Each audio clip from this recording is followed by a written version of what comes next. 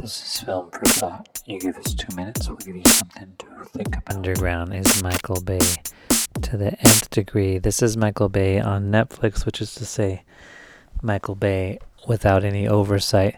Same issue of The Irishman here, which is that nobody is caring at Netflix what Michael Bay does. So the benefit of having studio oversight is that there's somebody there to say, do we really need that explosion? What's going on with the story? And here we have just a ton of explosions, just a ton of effects, and a sort of incomprehensible movie that it's not even clear what it's about. So it's some of the best action sequences of the year. It's actually a lot of good actors. You got Ryan Reynolds, you got Dave Franco, Helen Cardona, and they're all sort of assassins, and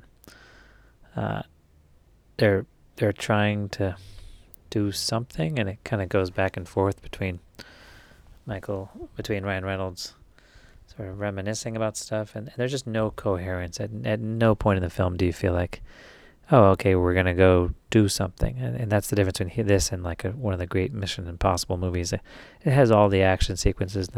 You get a sense that someone could take this movie and chop it up and put it in a different order and just put signposts like Chapter 1, the heist, and then you'd see it, and just knowing what you were watching would make it more enjoyable. Hard to look away from because the action sequences are just beautifully and wonderfully produced.